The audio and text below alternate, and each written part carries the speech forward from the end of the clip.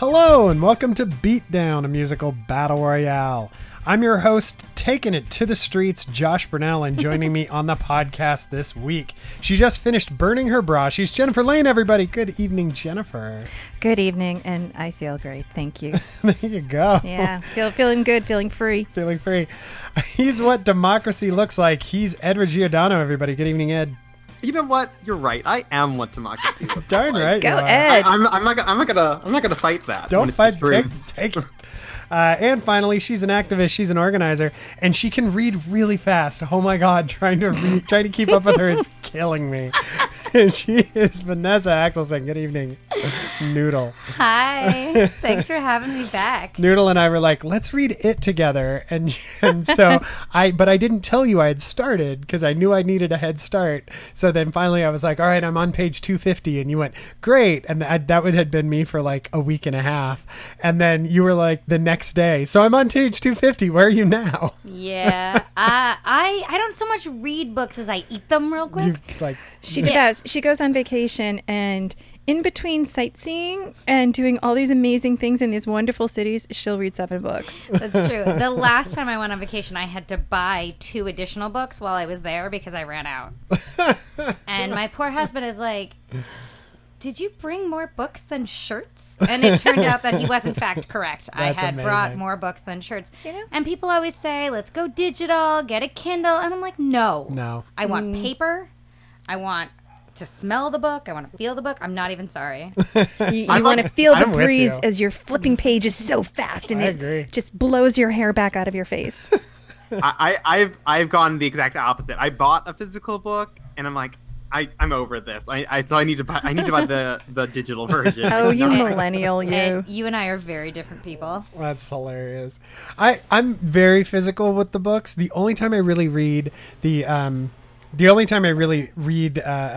Kindle is if it's like pulp fiction, like just kind of, part 12 of a 15-part mystery series, and I'll be like, all right, and every book is 75 pages long. Like, okay, that's effectively pulp That's fiction. not really a book. See, I'm the opposite. See, I'll get the Kindle book that's the biggest one. So I know you read. I know he borrowed 11/22/63 from Vanessa, but I was like, I'm gonna download it because I can carry this around more. I'm gonna have a better chance of reading it on a Kindle than I will if I'm lugging it. Oh yeah, I mean, because I'm too slow. I'm too only slow. reading it at home in my because Josh, you're a bit slower. I am to try and balance Rationing out yourself. my need to consume books so aggressively. I'm reading other books at the same time.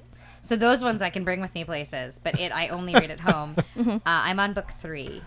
Wow. At the same time. See, and I feel like it is spraining my hand. Like, I feel like I read it in bed at night, and the cat is just like, screw you. He won't come near me because it's like I'm holding it up. It's like a workout. I'm planking with it. Yeah. It's so funny because I'm so used to seeing out of the corner of my eyes. I know when it's ready to like reach over and turn out Josh's light. Yeah, because my hands his will book's fall. kind of like... But this is you like... guys are so cute. It's like this one. It's like he's gonna sprain something if he lets that go. Yeah. And that was the last we saw the Just cat. covers his groin. Like, ouch. Oh, Ed?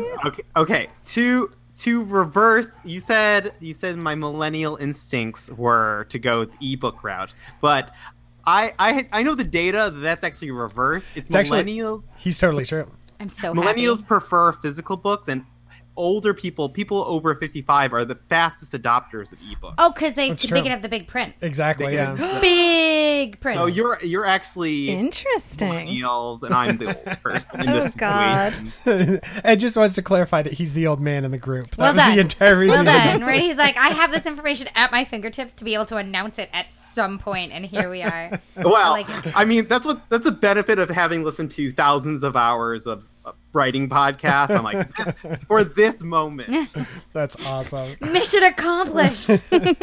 Well, we are here for a beatdown wherein we will choose a theme, and each of us will bring the ultimate song that they feel represents that theme. They'll present their pick, and then you, the listener, will get to vote on who you think brought it the best in the beatdown. This week, our topic is protest songs. Spoiler alert, we might express some views you don't like.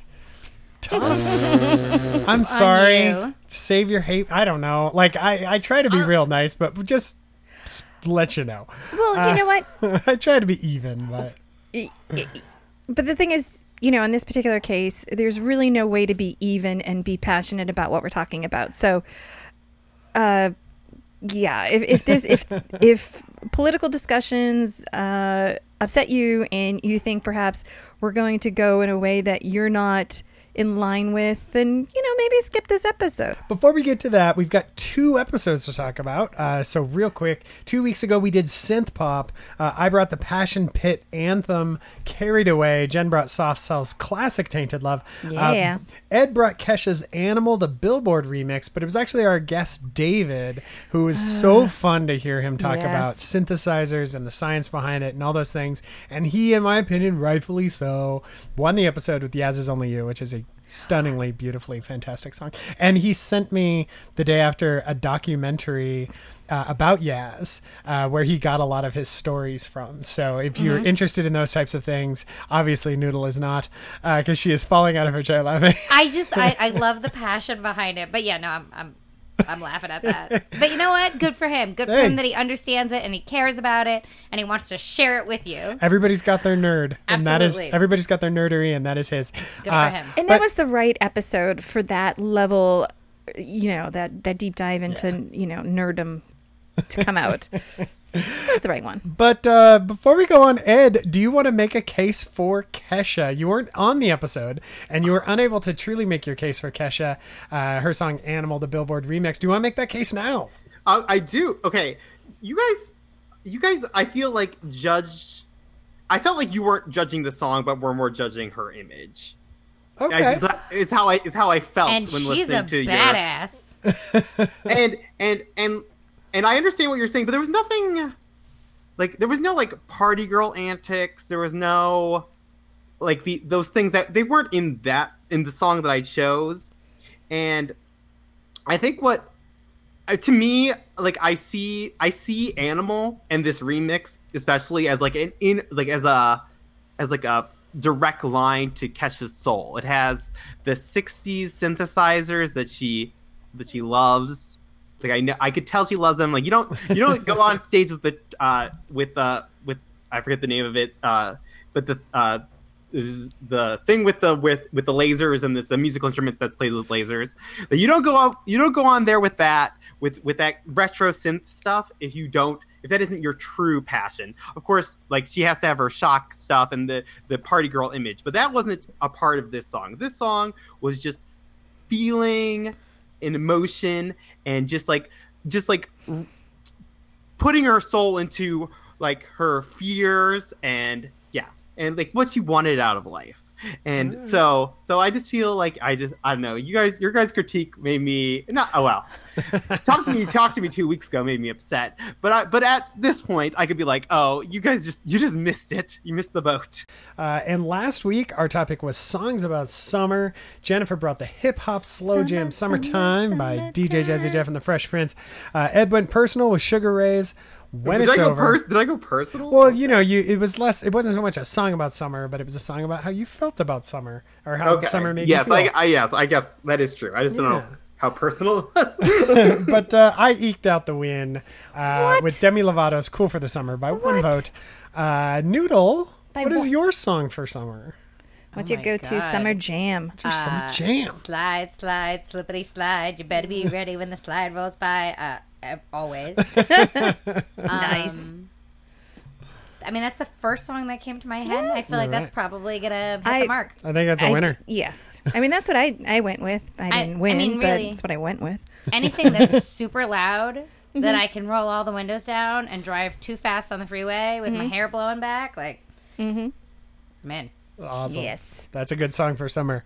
Well, our topic this week is protest songs. Jennifer, you did a little bit of research on protest songs and what they're about. You want to tell us a little bit about what you learned? Well, I mean, I didn't see it's not really necessarily about the history of a protest song, but in reading about, how they're constructed and, their intent, it's more like a guideline to basically categorize or critique protest songs. So some the criteria that this particular person was identifying to make a good protest song is like, first of all, it has to be good music. The music moves you. It just, you know, it's something that just gets inside of you, and just the music itself makes you feel something.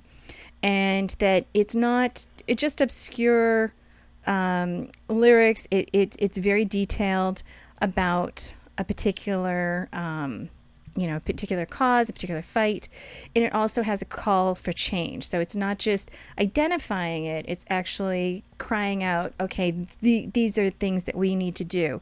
And again, it's on a specific issue, and that should provoke feeling.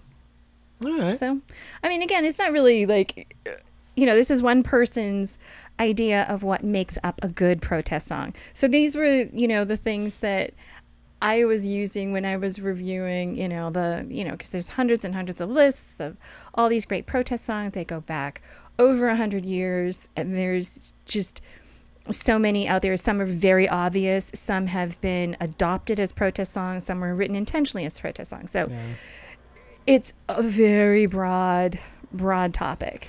And I was talking to David, our guest from the Synth Pop Week, who has done a lot of protesting in his life about the songs that they used to actually sing at rallies. And they're not really the songs that we're going to talk about tonight. They were more kind of spirituals and traditionals from back in the day. Even, I mean, he wasn't singing Swing Low, Sweet Chariot, but that is where the protest song was really born, as something that a group of people could kind of sing together and kind of almost like a prayer, almost like a musical prayer, the way that one might sing at church if one went to church. Yeah. And oftentimes like a level of repetition is helpful, because you only need to hear part of it to really get involved, get motivated, this is actually going to help your song. I sure will. There's a lot of things that you're saying that are, I know, that are really she's going like, to outline my song. I'm like, I got check, that, check. check. And then not ironically, but I feel like maybe my song misses the beat on one or two of those criteria, but I think interesting. It's still. And I think the call to action is a good point, because it's a difference between a protest song and a angry at the man song. Right. Like that's Right. kind What are of you trying to say there, Josh? Oh, nothing. Yeah. Nothing at all. Well, let's get into it. Since I won last week, that puts me up first. So I'll go first tonight. This was a tough one because I like so many protest songs, and it's always like my favorite song by that particular artist. Like, What's Going On is my favorite Marvin Gaye song. Such a good song. Change Is Gonna Come is my favorite. Is my favorite Sam Cooke song. Mississippi Goddamn, such a good song by Nina Simone, but I did her a couple weeks ago. And then, of course, Frank Turner did Sand in the Gears, but we already talked about Frank Turner. I can't believe you didn't pick that song. I love that song so much. But Frank Turner wrote this song, Sand in the Gears, right after Trump got elected. And this was like his response to that. So you want to go current? That's a freaking current song. Current. It's not even on a formal album. And the first line is, I want to spend the next 4 years at a punk show, which is pretty much what life is. And we saw him probably like 2 months ago. Was it that was when a while. we saw that? Before that, but yeah. Okay, maybe closer to the election. But I mean, I was just in tears. It was January 2017. For the listening audience, Josh is pointing at one of his many Frank Turner posters. Autographed, yes. Oh my gosh. It's a good one.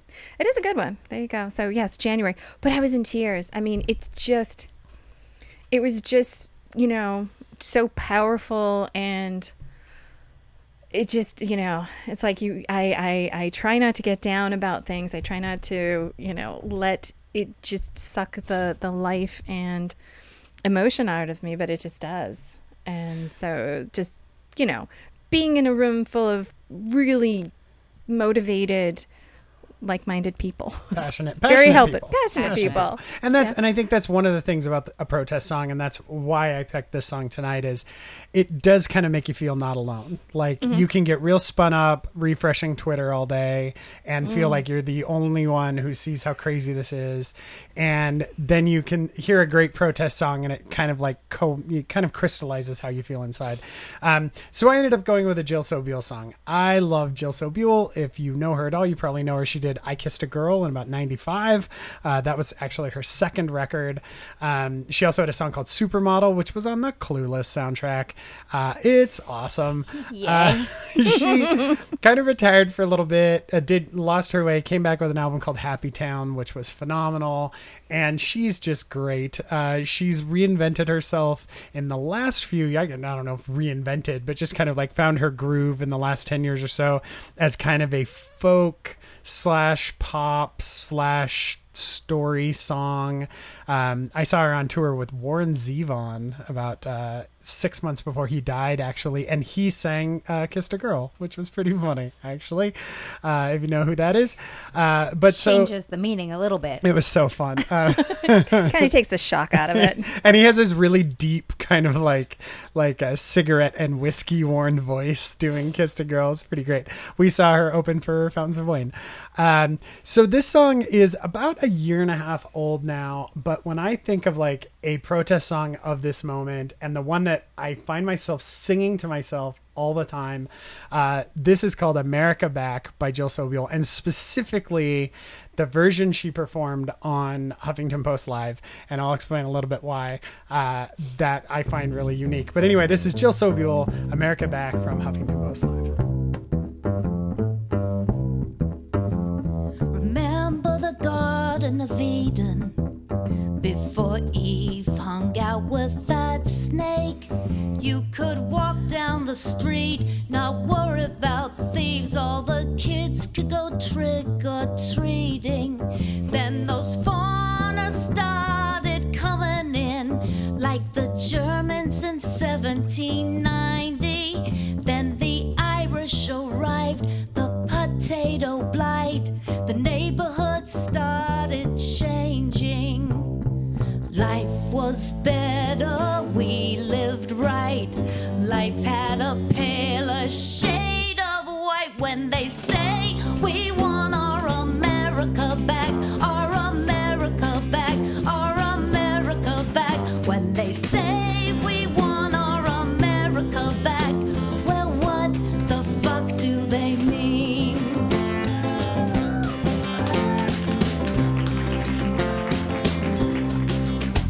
Before there was Ellis Island and that statue we got from the French, well, that whore's still alerting with strangers she's flirting, inviting them into our beds. The heaps, the chinks, the wetbacks, the coloreds, the ragheads, the lesbos, the fags, and who let in the woman looks after my kid and the one who is cleaning my mess. Life was righteous, life was clean. Send them all back, including me. When they say we want our America back, our America back, our America back. When they say we want our America back, well, what the fuck do they mean? So that is Jill Sobule's America Back. This song just like came at exactly the right time. She wrote it during the campaign about a year and a half ago, 2 years ago, and it just keeps staying true. It's like this is the one that I think about it constantly.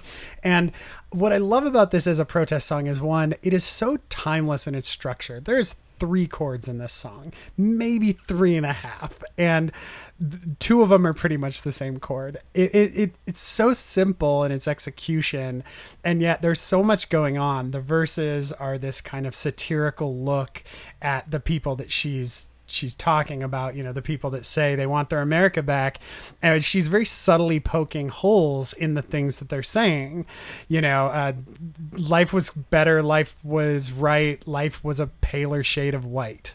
I mean, it's a really pointed, underhanded statement, and it just gets me every time. The reason that I really love this version is, over time, she performed this song more and more, and there's a lot of live versions on YouTube, and she was subtly toning down the lyrics over time, and I don't really know why. I don't know if people were asking her to do that, or if that was just she took out some of the racial slurs, which kind of bothers me, and she took out the lines, send them all back, including me, which I think is kind of a really important line. She recorded a studio version last year, and it's terrible. Like, this is a song that needs to be performed by 4 people on a street corner while you're marching. Oh, so it was the other one, the studio one was just overproduced. Yeah, it's just kind of Too overproduced glossy. and glossy. Yeah. So I love this song. I love specifically this version of it. And I feel that this is one of the things from all the protests we have been going to in the last few months. One of the things that I do kind of find missing is this kind of unifying singing. There's lots of chanting. There's the occasional like chant going through, but like, in the old days, you had a guy at the front. You had Richie Havens at the front of your freaking protest singing songs, and everybody sang Imagine, and everybody sang Give Peace a Chance. And I love that this is the type of song that we could be strolling downtown with all of the other people singing this song. It's so simple. Everybody will get the lyrics in about 30 seconds, and this is an anthem. And so I think it's a perfect protest song, and it's definitely, at the moment, the one I come back to again and again and again. It's very current, very topical, and yeah. I mean, it definitely hits checks all those boxes. Yeah. What do you think, Noodle? I think that the idea that she's been toning down the language is pretty interesting in a context of reach across the aisle, try and talk to the people who didn't That's vote. interesting. Yeah, maybe Try and not antagonize the Trump supporters, and instead try and gently, politely, and fuck that noise. But I think that's like a very interesting example of it. Yeah. This is a great song. When I was listening to it today, I was like, oh my God, I want to chant this all the time. I really enjoyed it. The only thing that I think is missing is the anger, and it is the call to action, because yes, she says all those things, but she's speaking the language that we hear all the time, and it's not abso-fucking-lutely not. It's not aggressive. It's very palatable. There's the word. It's very palatable. It's sweet. It's a good time, and I think it's a really beautiful, effective song for the chanting, but it doesn't get that guttural anger. Yeah. Of I am not okay with these things. Yeah, I mean, the one line is a good line. What the fuck do they mean? But it's still putting the onus on them to adjust to the situation. It's not a we are going to change it, which is, I think, the only big failing in it. Otherwise, I mean, I'm pretty sure that when we go to the Resist March on the 11th, we're going to sing the song, right? Can we make it an agreement right here? I think we can all learn it on the guitar tonight. It's going to be super simple, and I'll play the clapping parts in the back. yeah. In. Like a good stuff. tambourine, or it maybe needs a cowbell. I don't know. That's good stuff. Everything needs a cowbell. I totally agree with you, actually. I think that what it is missing is a call to action. I'm not looking for an anger. I tend to internalize my anger because I was raised Catholic, and he smiles so it hard. metastasizes into my knees. The more I was aggressive saying smile. into teeth guards. Yeah. Oh my There you gosh. go. So I guess I'm not looking for the Yeah. anger. I've never responded to that as much as other people, but I do agree that it is kind of just pointing at a problem without really talking about, doesn't really hint at anything you could do about the problem. And you're right. There is a certain amount of,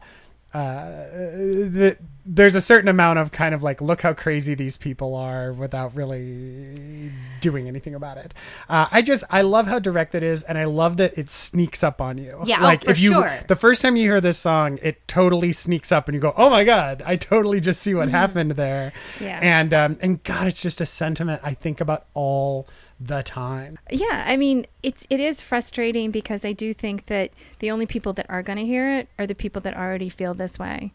I don't think that, I don't know how much like shouting or pointedness or even understanding would ever get across to some people. That's absolutely true. And That's very true. So Yeah, for sure. I kind of like, hey, it's a really lovely song. Makes you feel good, makes you smile, slips in some cuss words, and Everybody likes a curse word. everyone likes a curse word. Hey, Ed, what do you think of Jill Sobiel's America Back?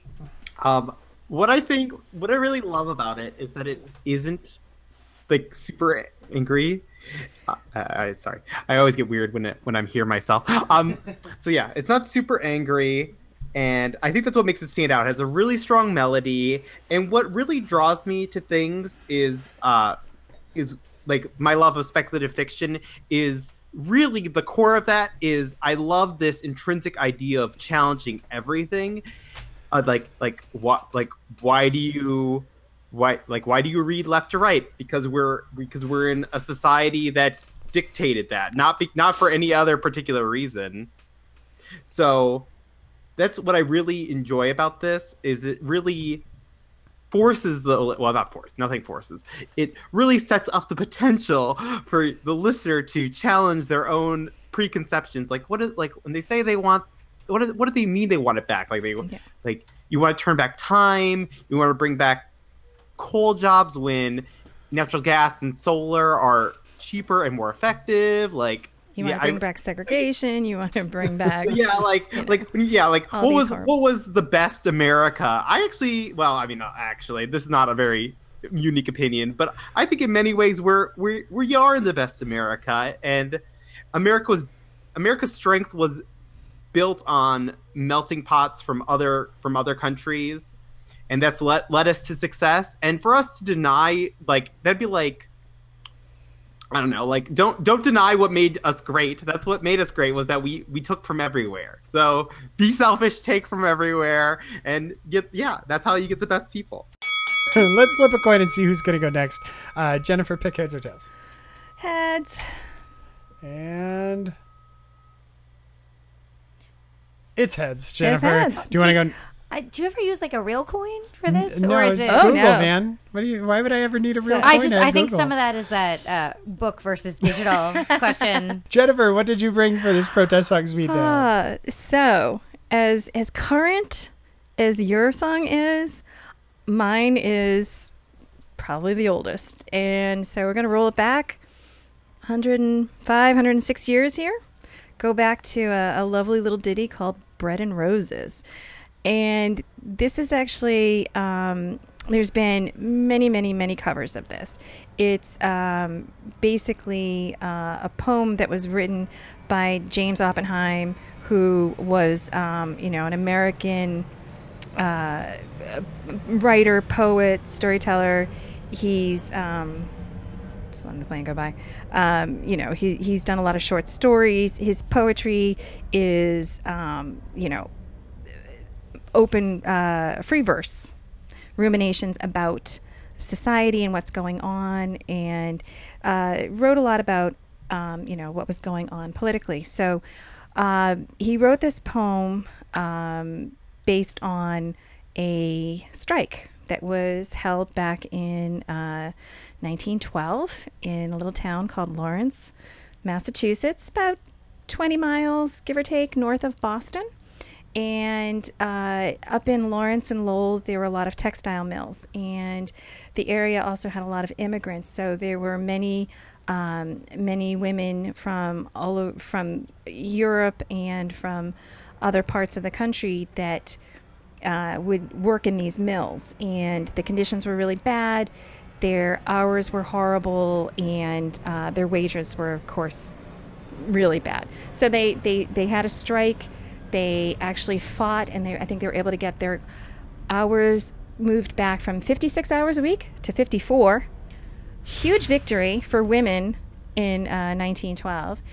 And but as a result of that, the mills, what they did is they sped up the machines so that the conditions were now even more unsafe, but the output was the same, and they reduced their wages to $6 a week.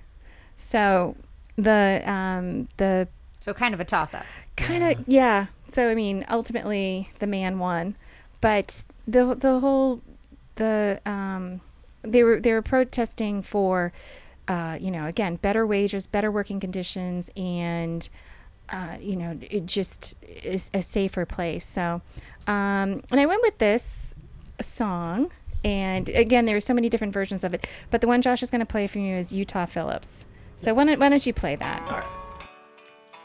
As we come marching in the beauty of the day, a million darkened kitchens, 1,000 mill lost gray, are brightened by the beauty of sudden sun discloses, and the people hear us singing bread and roses, bread and roses. As we come marching, marching, we battle to men, for they are in this struggle, and together we can win.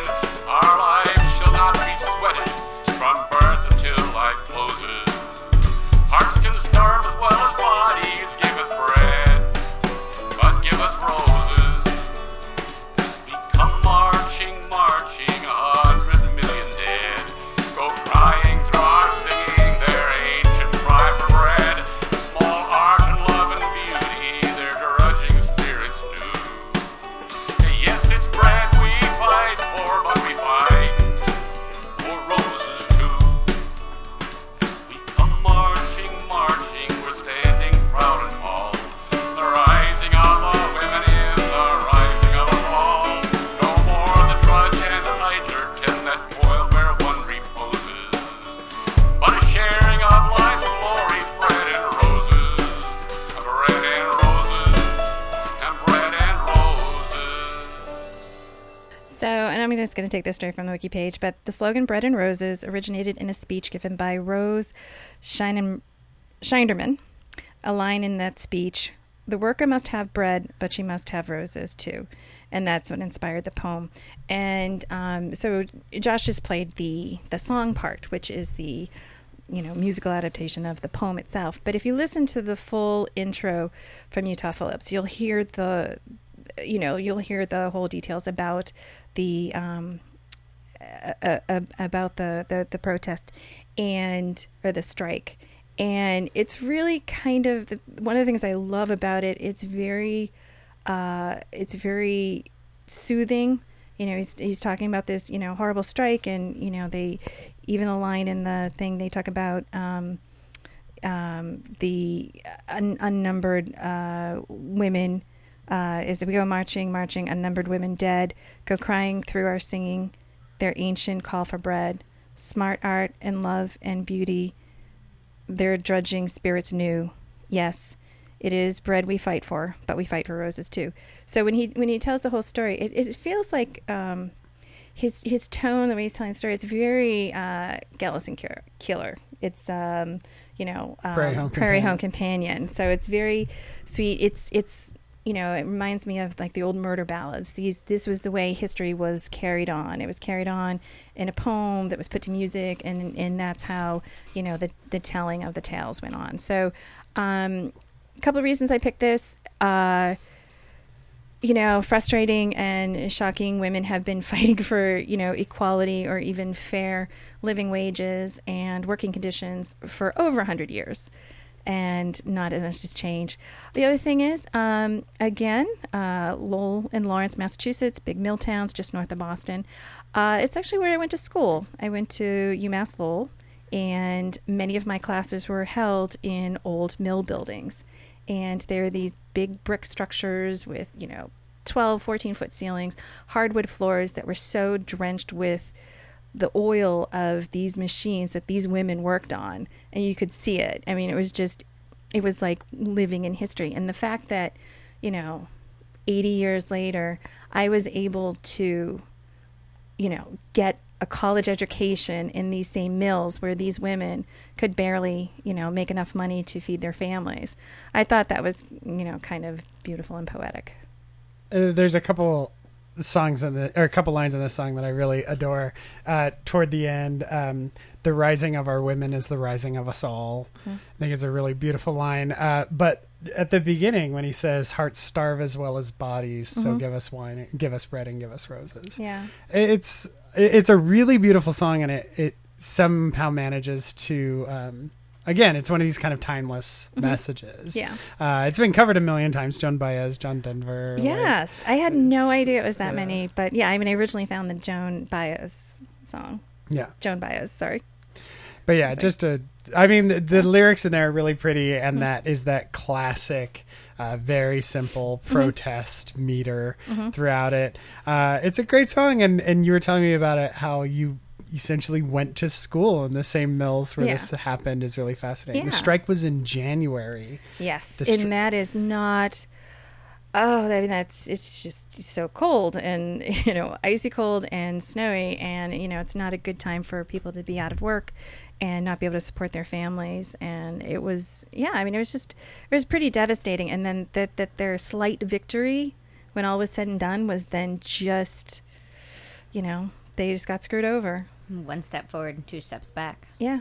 Well, it does seem to be the pattern with a lot of a lot of these moments, a lot of these movements. Yeah, it's pretty heavy. Ed, what do you think of Bread and Roses? I thought it was a really great song. I really enjoyed the poem that came before it that was in the video that Josh sent out in the packet email. And what I appreciate about it was simple. It had a very clear message, and it resonates with forever an issue until automation takes over, which is workers' rights. And it also talks about the beauty. I don't know. I was super into this song. I'm really impressed with all of our selections. And this particular version is from a really beautiful record called Fellow Workers, which is by the folk singer Ani DeFranco and Utah Phillips, who's a workers' rights historian. Noodle, you said Utah Phillips. I only know him from this one record. So in high school, last time I was on here, I talked about this a little bit, that I belong to this really small, tight-knit, amazing music community. Full of people who had way better taste in music than I did. And as a result, I was lucky enough to really absorb some of that. And Utah Phillips was one of these super random. I don't even remember at this point if it was an album or if it was a tape that we had. It could have been a tape. This kid, Anthony, if you're listening, hey, how's it going? He owns a really great comic book shop called Paper Asylum in Boston. Just by the way, you should go to that. Yeah, check it out. He kind of crushing on Anthony. Yeah.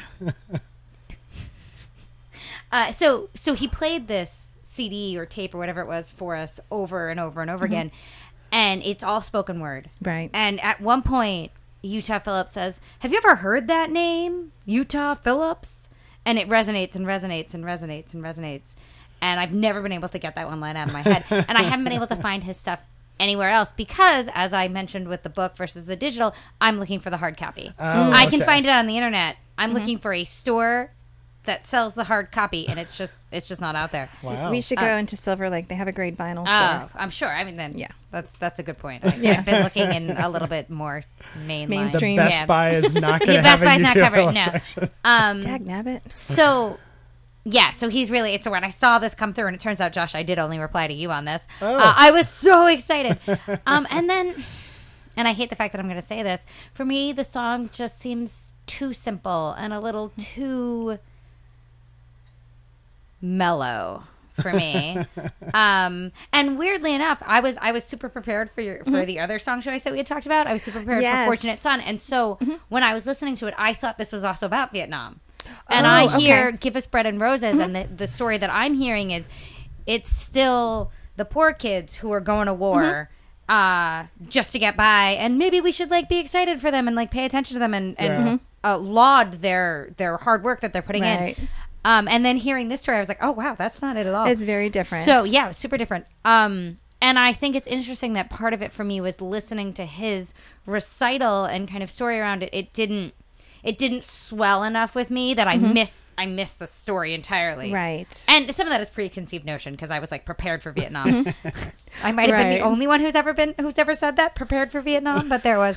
I was super excited for it. Certainly not. Didn't next. happen. Right, but listening to it now with that understanding, I'm like, oh wow, that's a totally different story, and that's a different emotion, and it's a different time period, and it's all of those things, and it's still true. Workers' rights are not in better shape. So I have mixed feelings on it because I was kind of meh about it as a Vietnam song, but I'm like, oh, how wonderful as a women's protest against the textile industry song. I'm much more excited about it. We should, to the listeners, I'm just going to put a clip, or what you heard tonight was just a clip of the song itself. But on the album, there's a whole introduction where Utah Phillips tells the story of the Bread and Roses women's strike. So definitely take a listen to that. You can get the link on our website at beatdownpodcast.podbean.com, and you can take a whole listen to the story. I mean, he's a pretty epic personality, and he tells a really Yeah. great story about it. He actually leaves off the less happy part of the story at the end that Jen Right, about the results of The the crushing their- reality. kind of leaves off with like the upside, the and how devastating win of it created their, a history of workers Yeah. strikes. I actually kind of agree, though. To me, this is more of a history song. Like if we were going to do like historical songs Right. or story songs, I feel that it's more of a story song than an actual protest song. I don't think anybody's going to sing this at a protest or be somehow invigorated by this song, though I do think the sentiments are certainly protest worthy. I mean, we could chant "Bread and Roses." We could, you yes. know, and But we there'd be couldn't sing the few song. people that would know what that meant. But I mean, okay, so yes, it's not, it's not as powerful. Again, it didn't, like I said, I'm going to, say these are the criteria I looked for, but yet, this is the way I went. And I went for more of a personal connection with it. And also it's frustrating that, over 100 years later, it's still the same discussion. So yes, it is more of a folk tale, more of a telling of the experience. But I do think it could be used in marches. It wouldn't be the loudest. It wouldn't be the most like in your face, get your attention. You would need to know more of the history. But I still think it's a solid contender. It's a killer song. And again, I didn't know Utah Phillips, but apparently, he's folk singer for years. He's often promoted industrial workers of the world and music and actions in his words. So he, this is very much in his wheelhouse. Yeah. And it's the first time we got to play Ani DeFranco on the show, which Yes. I'm Really? super disappointed. It took us We'll- 22 episodes to get there. We'll do we'll do like one of her songs too. I mean, Yes. like, if you want angry and in your face, Yes. you're gonna get that let's with do her. It.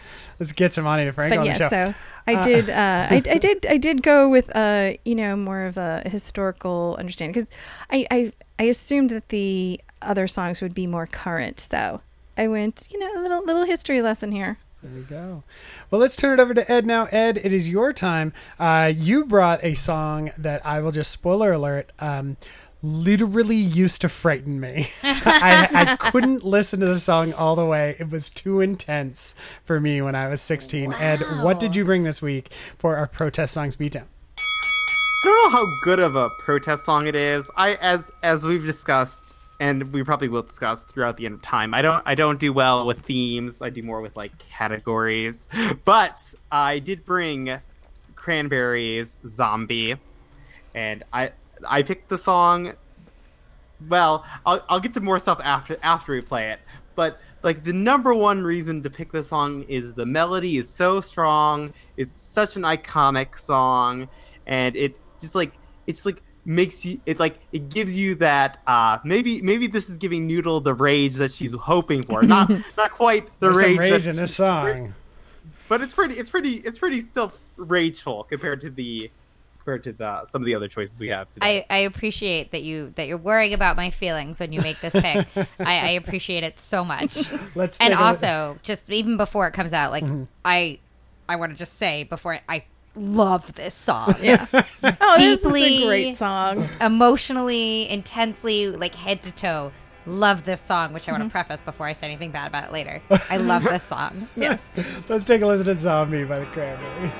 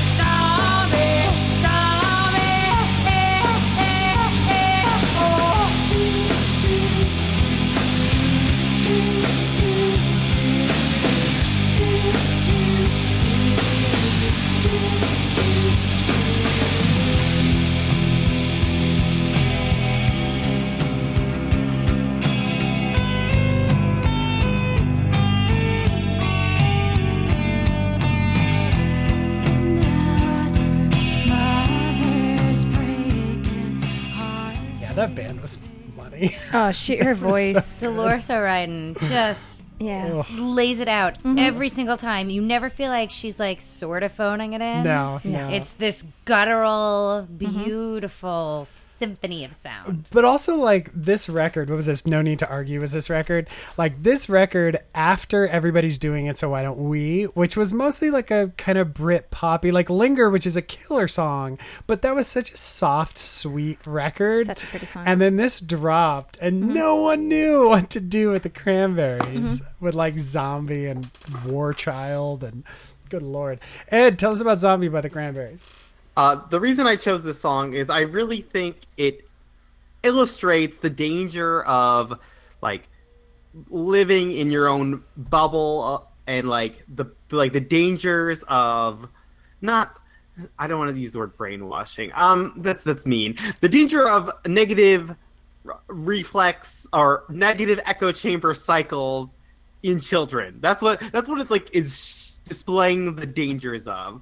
And so yeah, that's like we're living in a very, like, fake news world. Like, even something as stupid as not as stupid as, I don't mean to say that, something as silly as where Star Wars is filming its next location is like this, like, fake news grab bag. Like there was like some website generated hundreds of things like, oh, Star Wars The Last Jedi is filming in Valparaiso, Indiana, and then, like, it gets a bunch of clickbaits, and then it's filming in Tulsa, Phoenix, or Arizona, like it just post, like, someone just posting all these fake articles, and like people are like, oh, this is fake news. Like, there's nothing is real, and the Cranberries are illustrating the concerns of when you can't distinguish the truth from the lies. So your taking on Zombie is that she's saying people that aren't paying attention, they're just, like, believing what they're being told. Oh, well, not that they're not paying attention, but, like, if you're like a 5-year-old and you're told that like Southern Ireland is the devil, or that UK is the problem, and they're just like, you're just pounded in that in every way, or if you're in Georgia.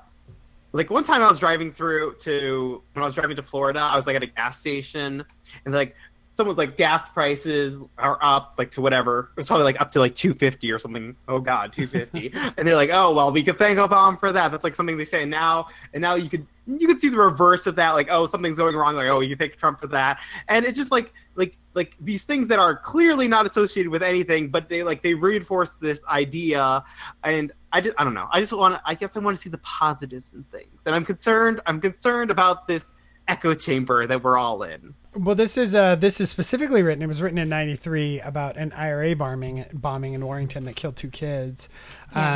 Yeah, I mean, this is a heavy song. It was heavy at the time. The video was super heavy, this was just, like, too much for my brain at this age. Like I said before, I don't really do anger well. Like, anger doesn't look good on me, and so these, like, really aggressive, open displays of anger, like when I was a younger man, were really hard for me to process. But I mean, coming back around to this song and to a lot of what the Cranberries were doing at this point, like, Dolores O'Riordan just she saw, like, hey, people are going to pay attention to us for 5 minutes. Let's say everything we ever wanted to say until people stop paying attention. And good for her. Like, she used every inch of that pulpit that she had, and wrote some really exciting music doing it. Noodle, what are your thoughts on this song? So I remember listening to this album for the first time. James Hamilton played this for me, who is as Irish as it gets. James, you're probably listening. Hi. Thanks for sharing this with me for the first time. And I just want you to know I appreciate it before I say anything else about it. And I remember being blown away by this song, just been like, oh my God, what is going on in the rest of the world that I don't know about it? Because, what are we, 12 when this song comes out? Oh, that's sweet. Yeah. I'm a little older. But, like, I don't know. What year is it? What year does this come out? So this came out in 94. Right. Okay. So, I was 12. And I just remember being like, there's all this stuff that I don't know anything about. And my mother is English, so I think of England as, like, the good guys. And then I hear these things and I'm like, oh no, oh no, what if what I understand about the world is completely wrong? So it deeply affected me, and the whole album is beautiful and phenomenal. And War Child makes me sob every single time I hear it, even right now. The only problem I have with this song as a protest song is it's essentially calling out religious differences, domestic terrorism, and it's real hard to protest that. I agree. I think it gets a little confused. Yes. There was a struggle. This band and then Sinead O'Connor always had the same issue, where it's like if you're angry at everyone all the time in every song, it's hard to know what we should be paying attention to right now. What is it that we can do to change it? Yeah. Is it, do we stop being religious? Because that's not a thing. That's not going to happen. That's not going to change. Are we, even if we the people are against the domestic, what's essentially domestic terrorism with the NRA bombings, what protests can you do against domestic terrorism other than to say we don't believe in that, but like the domestic terrorists are like, cool, I still do. So here they come. Here are the bombs. Yeah. So I mean, not to make a light of the situation, but that's the problem. Is we can laugh through the tears. Right. The Tears can be overall laughed through. general feeling makes it very hard to make a movement against, other than to say we won't tolerate this here and we're going to point at it, which is important. Like sometimes you need to point at it and be like, this is not okay. For me, it's more of a historical song rather than a call to action. Yeah, I get that. Is how I feel about it. Yeah, I agree. Jennifer? Yeah, I mean, I do agree with that, but I think, in this particular case, like Ireland's, essentially been in a civil war for almost 100 years. Ever. And, the IRA were, their goal, is to drive out the British troops and, just leave us in peace. Their tactics,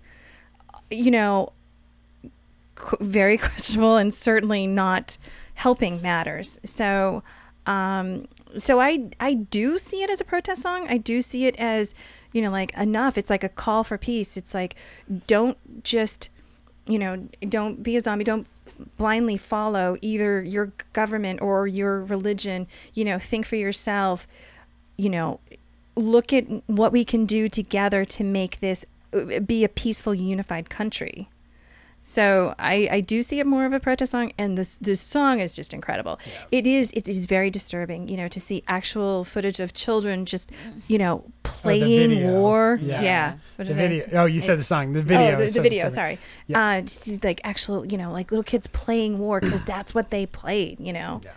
And it's like, I've never been one of those people that like, oh, kids can't play with guns. I'm like, but like, if that's the world that's around them and now they're emulating it in games, it's really hard to take. So I think this is a great song. It's very much in your face, and just killer lyrics, and her voice is incredible. So there's one thing, this is a bit of a tangent, but it's something I think about a lot, is that men in music, male singers, are given endless license to sound however they want. They can sound stupid, they can sound pretty, they can have deep voices, high voices, they can growl until the day is long, and we kind of allow men to sing like that. There's a certain kind of unspoken thing where we expect our female singers to sound pretty all the time. No matter what they're singing, we kind of like just want them to clean it up a little bit for some reason. And when somebody like Dolores O'Riordan just comes out and says, I don't give a shit. Like, I'm going to let my passion overtake my ability to hit the note. I love it so much. And there's, and there are other singers that have done that over the years. Courtney Love was a great example. Like Cat Power had great moments where it was just like, I don't care if I can't hit the note. I am so passionate about this moment. I'm going to reach for it.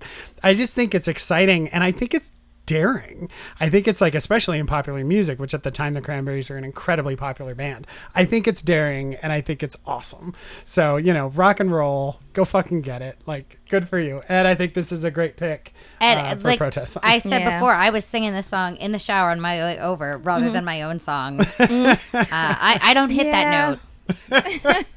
Well, So you do if good. the radio's really loud. There you go. It's so good. Really loud. No, it was just me singing. Like, I wasn't singing along. I was just singing. Well, let's turn it over to you, Noodle. Should we just play your song? No. Okay. Oh, you want to Because intro I it? have a pre-story for Okay, it. let's do Yeah. it. So I am I'm going to call it 8th grade.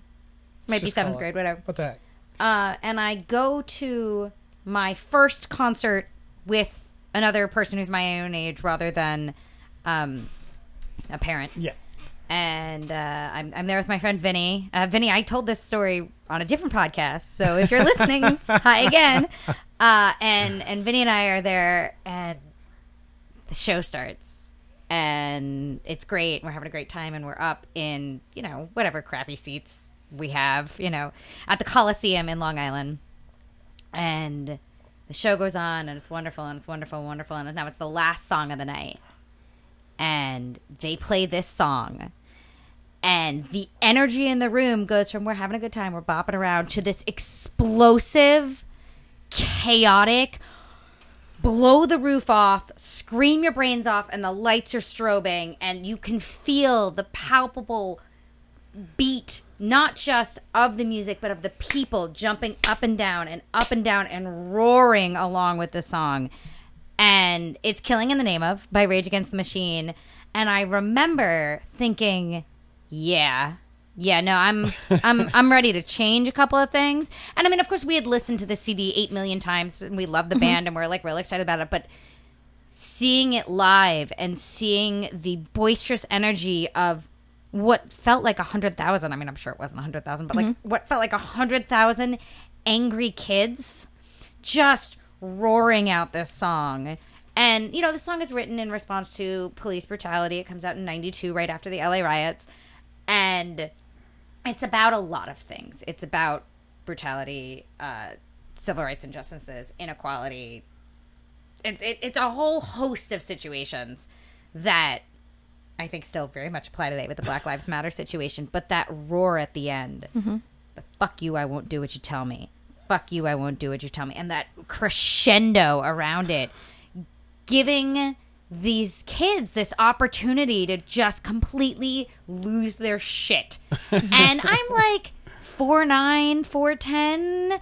I weigh 87 pounds, and I want to take off and jump into that pit. And Vinny is literally holding onto the back of my shirt. He's like, nope, that's not going to happen. You'll come back in like, pieces. Get off me, I'm going to fuck you. You can't tell me what to do. And he's like, dude, settle down a second here. And he was right. It was a terrible choice. I was real tiny. Thank you, Vinny. Yeah, right.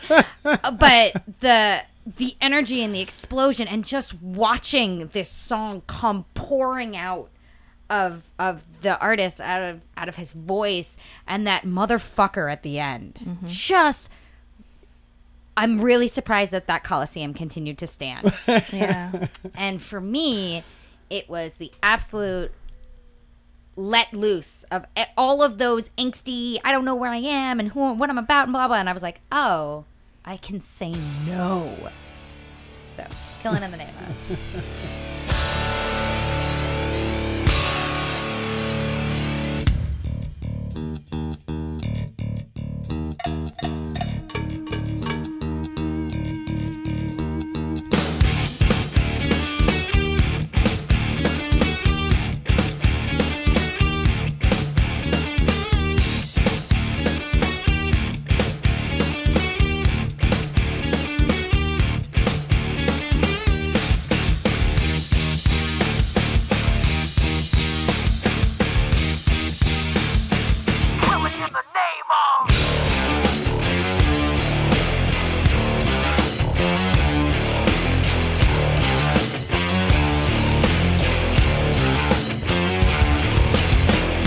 Those that work forces are the same that burn crosses.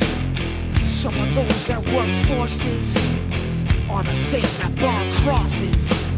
Some of those that work forces are the same that burn crosses. Some of those that work forces are the same that burn crosses.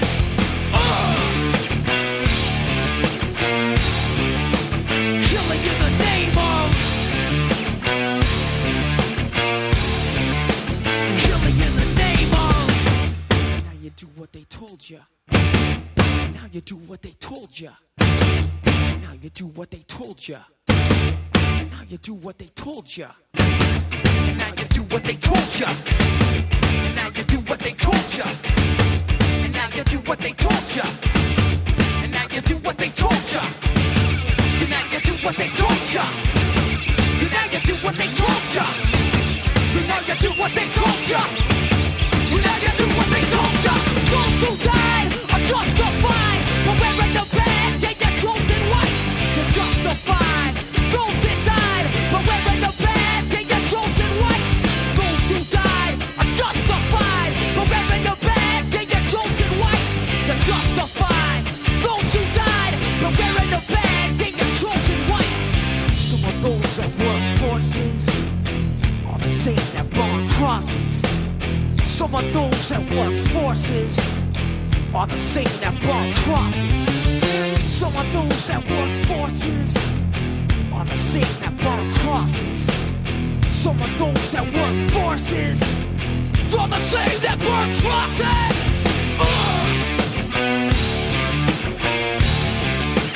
Killing in the name of. Killing in the name of. Now you do what they told you. And now you do what they told you.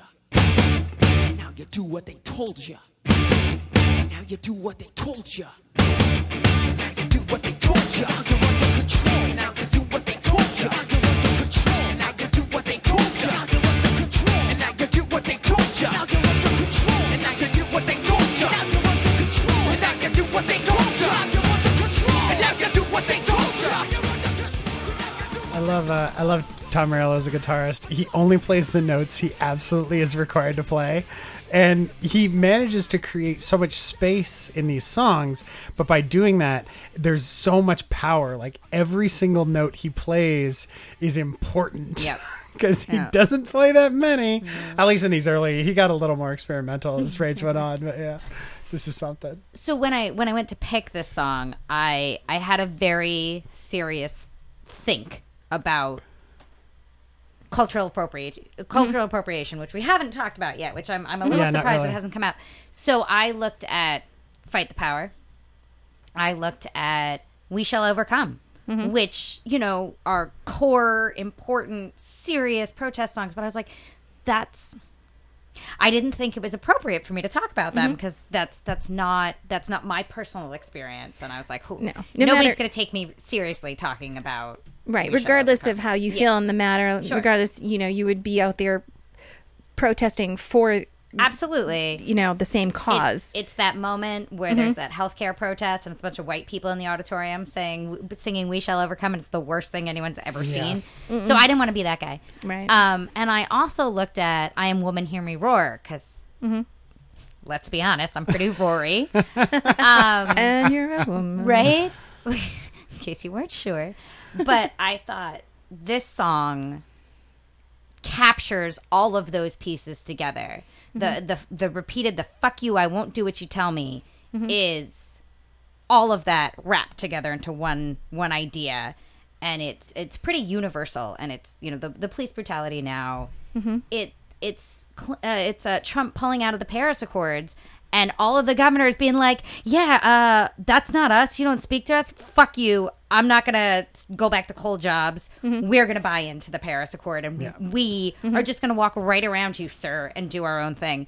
And I really feel like that push and that encouragement makes it happen. And I mean, my God, the beat behind it, that drive and the anger really motivates it together. And the other thing that I think is so great about this song is he did actually... They used this song for good in a couple of different places. So I think it was in 1995, I want to say. Let's say it's 2009. Sorry, not even close. So close. Right. In 2009, this song made like this ridiculous comeback in the UK as part of the like Christmas song. They do their big song, Right. yeah. Their big Really? like what's the Christmas song? It was right? the Christmas song, yeah. And the leading song at the time was a cover of Hallelujah done by one of the X Factor contestants. And they were like, you know what? No. And this English DJ, John Mortar, and his wife Tracy launched a group to say, let's not buy into the commercialism this year. I want everybody to vote for Killing in the Name of instead. And they came out and they did a big charity push around it, and they raised, over £70,000, so like $110,000 that people would have been donating in the name of the cover of Hallelujah and commercialization. They're like, no, let's do this about a real song instead. I mean, and we talked about this earlier, that Hallelujah is the most covered song on the planet. But I love that idea of reality, this gritty, ugly anger, as opposed to this pretty covered traditional song. So he did something with it. He was like, nah, guys, let's make emotion. And he's also Tom's super protective about this song. Really? There was this group in the UK. Tom Morello. Yeah, Tom Morello. Sorry, not like The because we're guitarist friends. in the band. Me and Tom. And there was this alt-white group in the UK who was I can't remember what it's called, who was using this song at their rallies, and he came out and was like, oh, no, this is not what we're about. Stop fucking using my song. Like, there's no universe where we are aligned with what you're trying to say. Right. So they're very clear about who they are and what they're saying. And wild.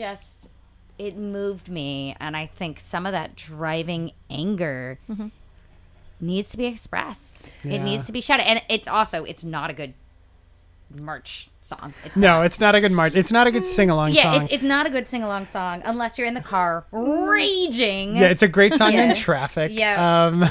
But for me, Yeah. it unleashed something. It unleashed the ability to say, no, I'm not okay with what's happening here, and I am going to protest it. And I keep saying rage, which is just, I mean, Yeah. they really name themselves very specifically. but no, that was a Right. classic Zach De La Rocha moment. We are raging against the machine. Good. Okay, that's our band name. Well, that So was another thing about Zach De La Rocha. He was like Tom Morello, where he's like, I'm not going to say a lot of things, but every word is going to be vitally important. and I think that anger is important now because we're exhausted. It's what you said. It's depressing and it's tiring, and this just pumps you back up. It definitely energizes me. true. I remember this came out and it was like, are you kidding me? What is this? And I knew about the Rodney King beating. I knew a little bit about the LA riots. I wasn't as in touch with what was happening 3,000 miles away back then. But it was pretty clear, like you pick it up in context, like what's going on here. And the fact that, again, this is another one where it's like, this could have been written for stuff that was going on in the 60s and the 70s. Absolutely. And the 80s and probably much, much even earlier than that. The military industrial complex. Oh my gosh. It's frustrating. And, there'll never be a shortage of protest songs. There'll never stop being new protest song. And I guess it's good because it means people are still fighting. They're still speaking out.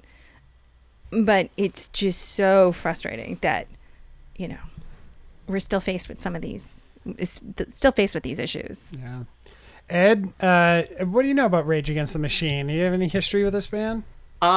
Actually don't have much history with this band, as well, shocking among shocks. I do want to amend Noodle's claim about the Hallelujah cover. I distinctly remember this time during this campaign because I'm a big fan of the X Factor UK, and Alexander Burke's Hallelujah was the 2008 Christmas #1, and the following year the Rage Against the Machine happened, preventing Joe McElderry's cover of The Climb by Miley Cyrus to take the #1 spot. Well, even So better. it was a Even reaction. better. And yeah, you know even what? better. Yeah. Good for you. My Wikipedia research absolutely could be wrong. So if Ed would know. Yeah, Well, I know, for sure. I was there. I was on the ground floor. Yep. He was voting for But it. that's like the year that Margaret Thatcher died and Ding Dong the Witch is Dead was the Christmas Yes. number one That single. was a number. Yeah. Apparently it got knocked out like at the very last second. There was a campaign to put some other song and to win Yeah. out just so that wasn't the number one single. Rage Against the Machine. I mean, this is again a band that I was unable to process at the time, and I've since come to. I mean, specifically this record. Like they did by the time they got to Evil Empire, they were kind of not really in the zone, shall we say. Talk about a band we need. There was a great interview maybe a couple years ago. It was when Neil Young, around the time he did After the Garden, which was his anti-Iraq war song. Okay. So this might have still been the Bush era. He did an album called After the Garden, which is a really pretty album. But it was during this time where people were like, where are the protest songs of today? And Neil Young was like, well, I'm still here. And they were like, and people were like, oh, good, Neil Young is still writing protest songs. And then he came out and he said, but I'm an old man. Like, I should not be the only one writing protest songs. And we are starting to see kind of simmerings around the edges. I mean, I would say Chained to the Rhythm, the Katy Perry song that we talked about on the show ages ago, that's a pretty specific protest song. And I think that Sign of the Times, I'm really kind of fishing, but I think Sign of the Times by that One Direction kid, that's kind of like the simmerings of protest songs coming out in popular music. And I think what we have to remember is at the time, people were not listening. Like on the radio, the number one hits were not coming out of the Grateful Dead. They were coming out of Herman's Hermits.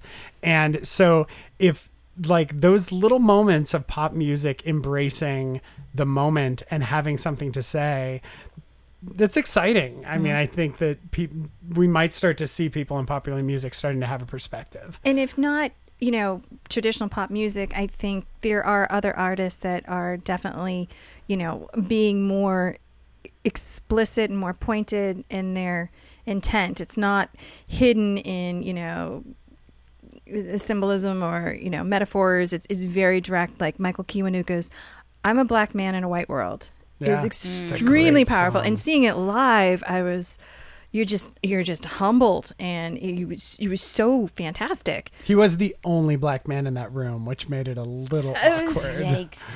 Okay. But he embraced it. He was just like, Yeah. "You ready to do this?" There were he literally small came out. handful of other black people. He but- came out and he was like, "You guys ready for this? Let's do this Yeah. song." And everybody was just like, "Okay." And, And he sang it, and everybody shut up. Like nobody Yeah. sang along, and it was kind of like at least people I think How aware of acknowledged. them. Yes, exactly. And I think, you're also going to this concert to see this person, so they already have an understanding of what they're going for.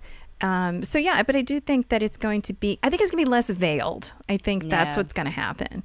I think it's going to be a little bit more, yeah. in your face, and accept it, or Accept it.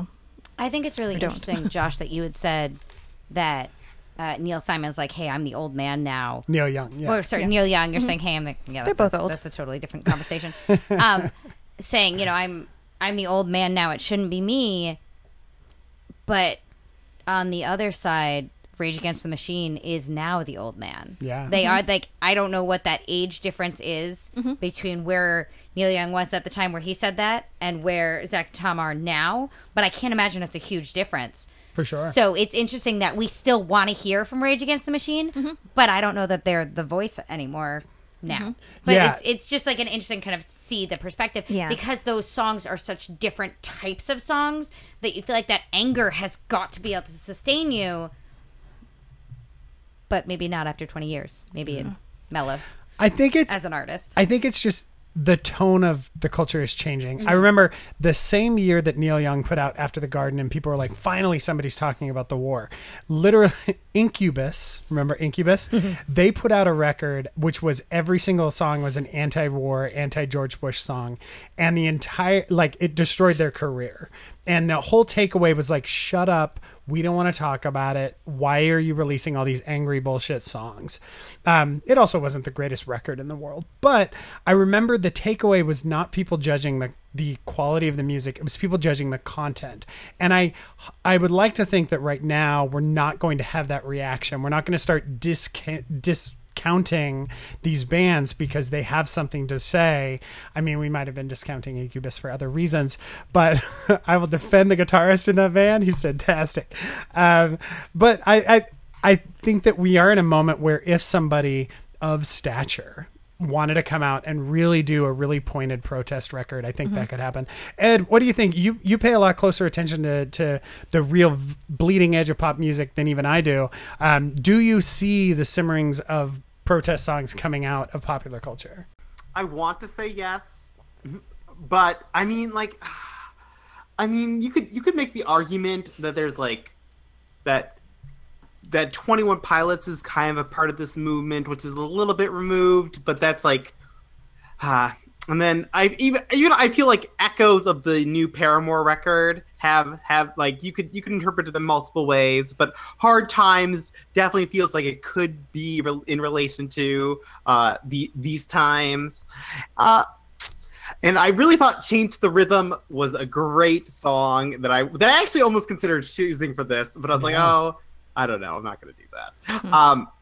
I would have supported that decision. But I was like, well, we've already discussed our love of it. So, but then it's like you go immediately to Change the Rhythm, and then you get like that trash Bon Appetit, which gives me very much concern for this album. Of course, Katy Perry albums are like mixed at best, so I don't know why I'm concerned. As long as I get two other good songs out of this album, I suppose I should be happy. No, I think you're right. I mean, she did make a really pointed protest song, or what I would call a protest song, and then immediately went back to Bon Appetit and Swish, which are very, I mean, they're unique to Katy Perry, but they're pretty by the numbers pop Isn't songs. she protesting Taylor Swift? Yes, effectively she is. On that. Actually, Team Taylor all the way, by the way. We're going to go around the circle real quick, and we're going to make final talks for why you should vote for, why people should vote for your song, and everyone else should, they should have to listen to protest songs, because protest songs are great, and there's a lot to protest right now. There's a lot to know. There's a lot to be aware of right now. It is not a good time to pretend things aren't happening. That's all I'm going to say about that. I will go first. My song was America Back by Jill Sobel. You should vote for America Back. One, because of all these 4 songs, it is the one that applies to you right now. This is a song that is about how you are feeling and what you are going through right this moment in this political culture in America today. America Back is that song. And I think it's clever. I think it's funny, and it's by Jill Sobel, and you should vote for her because I brought her on the show this week, and I don't get to bring her for a few more weeks now. So hopefully we don't do like songs about finding Jesus in the Midwest, because I got a lot of Jill Sobel songs about that. That's weird.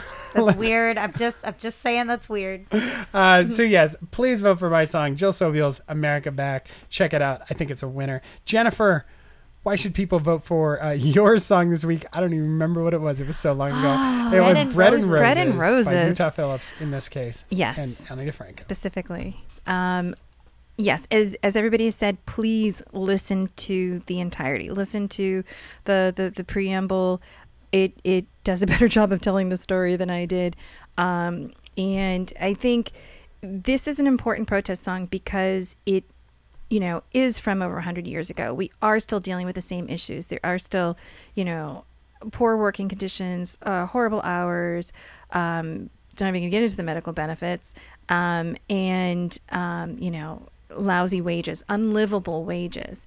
And the thing about this particular song is that it's the foundation of protest songs. It's kind of at the, you're in the era where there were story songs it was the oral history of our country and what we were going through. And it also addresses this particular cause and, demands, we need bread and roses. And I think it's really fantastic. I know we weren't really doing this, but just to go around the room, I love your song, Josh. I love Jill Sobel. I think this is a very perfectly timed, perfectly worded song. I just feel like in this particular case, it's preaching to the choir.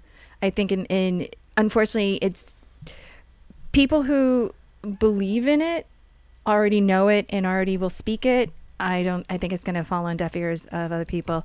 And I love this song. I love. He does. Marcel was like, yes. Zombie, it's a great song. It's a fantastic song. And, I think that again, it's an unfortunate situation of civil unrest that's been going on for far too long, and, calling out the mindless people that are willing to go along to perpetuate that. And Rage Against the Machine, all of the right feels to just get out there and, you say you're not going to put up with it anymore. And so there you go. That's I know, so it really wasn't like a rebuttal. Critiquing. Well, I think she critiqued your song pretty well. I did. Well, she's capable of critiquing me. She's well practiced at that. No, but she certainly will never say anything bad about you. Let's be honest. But I mean, but What again, can I say? so the same thing with Killing in the Name of it's another really frustrating one. It's been going on far too long. What it's calling out against. It's very, I don't want to get, despondent and give up and, feel like it's all so hopeless. But, so I'm glad that there are songs that are still being said. But yes, Bread and Roses, please listen to the whole thing. It's a beautiful story, sad story, but beautiful song. And, again, very personal to me. I was fortunate enough to go to school in those mills. There you go. That's Jennifer's pick. Bread and Roses, in this case performed by Utah Phillips and Anya DeFranco. Ed, let's turn it over to you. Why should people vote for Zombie by the Cranberries? I don't know how great of it is as a protest song, but it is a great song, and I think it. And while Josh is correct, he is dealing with an issue that we are dealing with today. I think mine is dealing with an underlying issue that could plague us for centuries to come. So who's really the bigger impact? And I would say it's actually more universal. I mean, UK doesn't want America again, so they are concerned about take us back. Half of America doesn't want America again. Well, that is Ed's pick, Zombie by the Cranberries. Let's turn it over to Noodle. Noodle, why should people vote for your song, Killing in the Name of, by Rage Against the Machine? I think that Killing in the Name of really exemplifies all the items that were on Jen's list that we began with. Well played. It has a clear statement. It is against a specific thing. It is a call to action, and it is actually being used as a call to action in that they raised money and so on. And Jen talked about the idea of I don't want to be depressed and I don't want to be despondent. For me, the antidote to depression and despondence is not always optimism, but anger. While Josh talks about how he doesn't deal well with anger, I deal well in anger. Oh, I know. I will drive. It is your life force. I will drive the rage. You are fueled by rage. Yeah, which not in my regular life. I'm quite nice, honest. Those of you who are listening who don't know me, I'm a lovely person. She is. But I get real mad about stuff. Passionate. And yes, I mean, we can say passion, we can say energetic, but no, it's anger. I am angry at this situation. And for me, Rage Against the Machine, and specifically Killing in the Name of, allows me to sustain that forward motion of calling my congressman and emailing my senator, over and over and over again. And the thing that actually we haven't talked about that I just want to call out is protest songs are all well and good, but you have to vote. You got to vote, you got to vote, you got to vote, you got to vote. There is 2018 elections. There are special elections. There are measures all the damn time. And if people aren't voting, then none of this fucking matters. Yeah. So you can sing all day and you can march all day, but unless you go to the ballot box, it doesn't matter. So, listening audience, please go and vote. Yeah. You can vote either direction. Just fucking vote. Yeah, show up and, make your presence show that, people are paying attention. People care. Yes. But then I think on Pod Save America, they're calling it wealth care or Trump care, was largely struck down by protesting, by calling your congressman, by going to the town halls, all those things that you've been doing and that we've been doing, and much less, admittedly. But, Degrees. and those things, in the period between the voting, you don't just get to go to sleep and pretend everything's going to take care of itself. Find an extra $20 and donate it to somebody that needs it. Make the phone calls, don't really send emails, send faxes. That's at least better. The than resist emails. bot? Yes, exactly. So all these things are really important and vital in the downtime, as we wait down to 2018. Marcel has deep thoughts about this. What do you think, Marcel?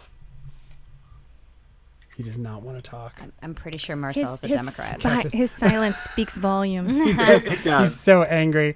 Well, now, dear listener, it is up to you to pick what you felt was the best protest song you heard this week.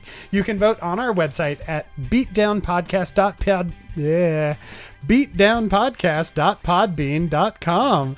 You can find us on Twitter at BeatdownPod, on Facebook at BeatdownPodcast, and you can email me at beatdownpodcast@gmail.com. But most importantly of all, you should call your congressman. You should donate money to the charities that you believe are going to most support your causes. And you should vote in 2018 and every election leading up to that point, because there's a lot more than you think. And you should pay attention. But as far as relevant to me, you should go to beatdownpodcast.podbean.com and place your vote for what you felt was the best protest song this week. Before we go, Noodle, where can people find you online? You can find me on Twitter at NessieNoodle13 and on Instagram as Noodling around. Noodling around. Thank you. That's because we nice follow to know her. that you guys follow me more than I think about what my name is. I really should have a better brand unity. Yeah. It helps. I locked mine down early. I got it on all the platforms, even Yes, a smart. Tumblr that I never post on. I don't understand Tumblr. Sorry, Candy. Jennifer, It's like Instagramming other people's pictures. Interesting. If people want to find you online, Jennifer, where should they go? I'm on Instagram and Twitter at Jenny B Creative. It's Jenny with an I and the letter B. Ed, where should people find you? At Edward Giordano, EdwardGiordano. And you have a quick 20-day window before Big Brother 19 starts, so get in now. It's closing quickly. Hilarious. I am at Josh Burnell, Burnell. Boone the Bounty Hunter is available for rent on VOD. You can check that out. It should come out next week or the week after in Walmart, so keep an eye out for Boone the Bounty Hunter. And also, we just recorded an episode of All Time Top 10, Ben Isaac's podcast. He was a guest on our show, and we just recorded a spot on his show. Songs about the suburbs was our topic. So much Maybe fun. we should do a beatdown the same week. We'll do like a Songs about the suburbs beatdown the same week. That could be interesting. We'll talk about it. But we'll be back next week. I think it's my birthday show next week. So I don't know what I know what the topic's going to be. The topic next week is going to be songs by Jim Steinman. It's my birthday. I'm calling an audible. It is the songs of Jim Steinman Who are next you week. going to have join you for that? I don't know. I have a couple people I want to reach out to and see if I can find. Because I really want to find a killer Jim Steinman Or he as a can guest. be the guest and the host, and Ed and It's I will all just going to bring be our me. one. The show's Yeah. going It's to gonna be be- Josh Yeah. talking about It's Jim Steinman. Josh on his own. And that is it for us for the Beatdown Podcast with Josh, Jen, Ed, and Noodle. Good night, everyone. Good night. Good night. Good night. Beatdown is a production of us and is recorded in the office attached to our garage. Our theme song is Optimism by the Numbers by Brian Lerner and used with his permission. If you enjoyed this podcast, please leave a review on iTunes. It helps others find the show. The music clips we discuss in this podcast are used in compliance with the U.S. Copyright Act Fair Use Exemption for criticism and commentary. If you want to listen to the songs we talked about this week in their entirety, visit us on Twitter at BeatdownPod, online at beatdownpodcast.com, and on Facebook at facebook.com/beatdownpodcast.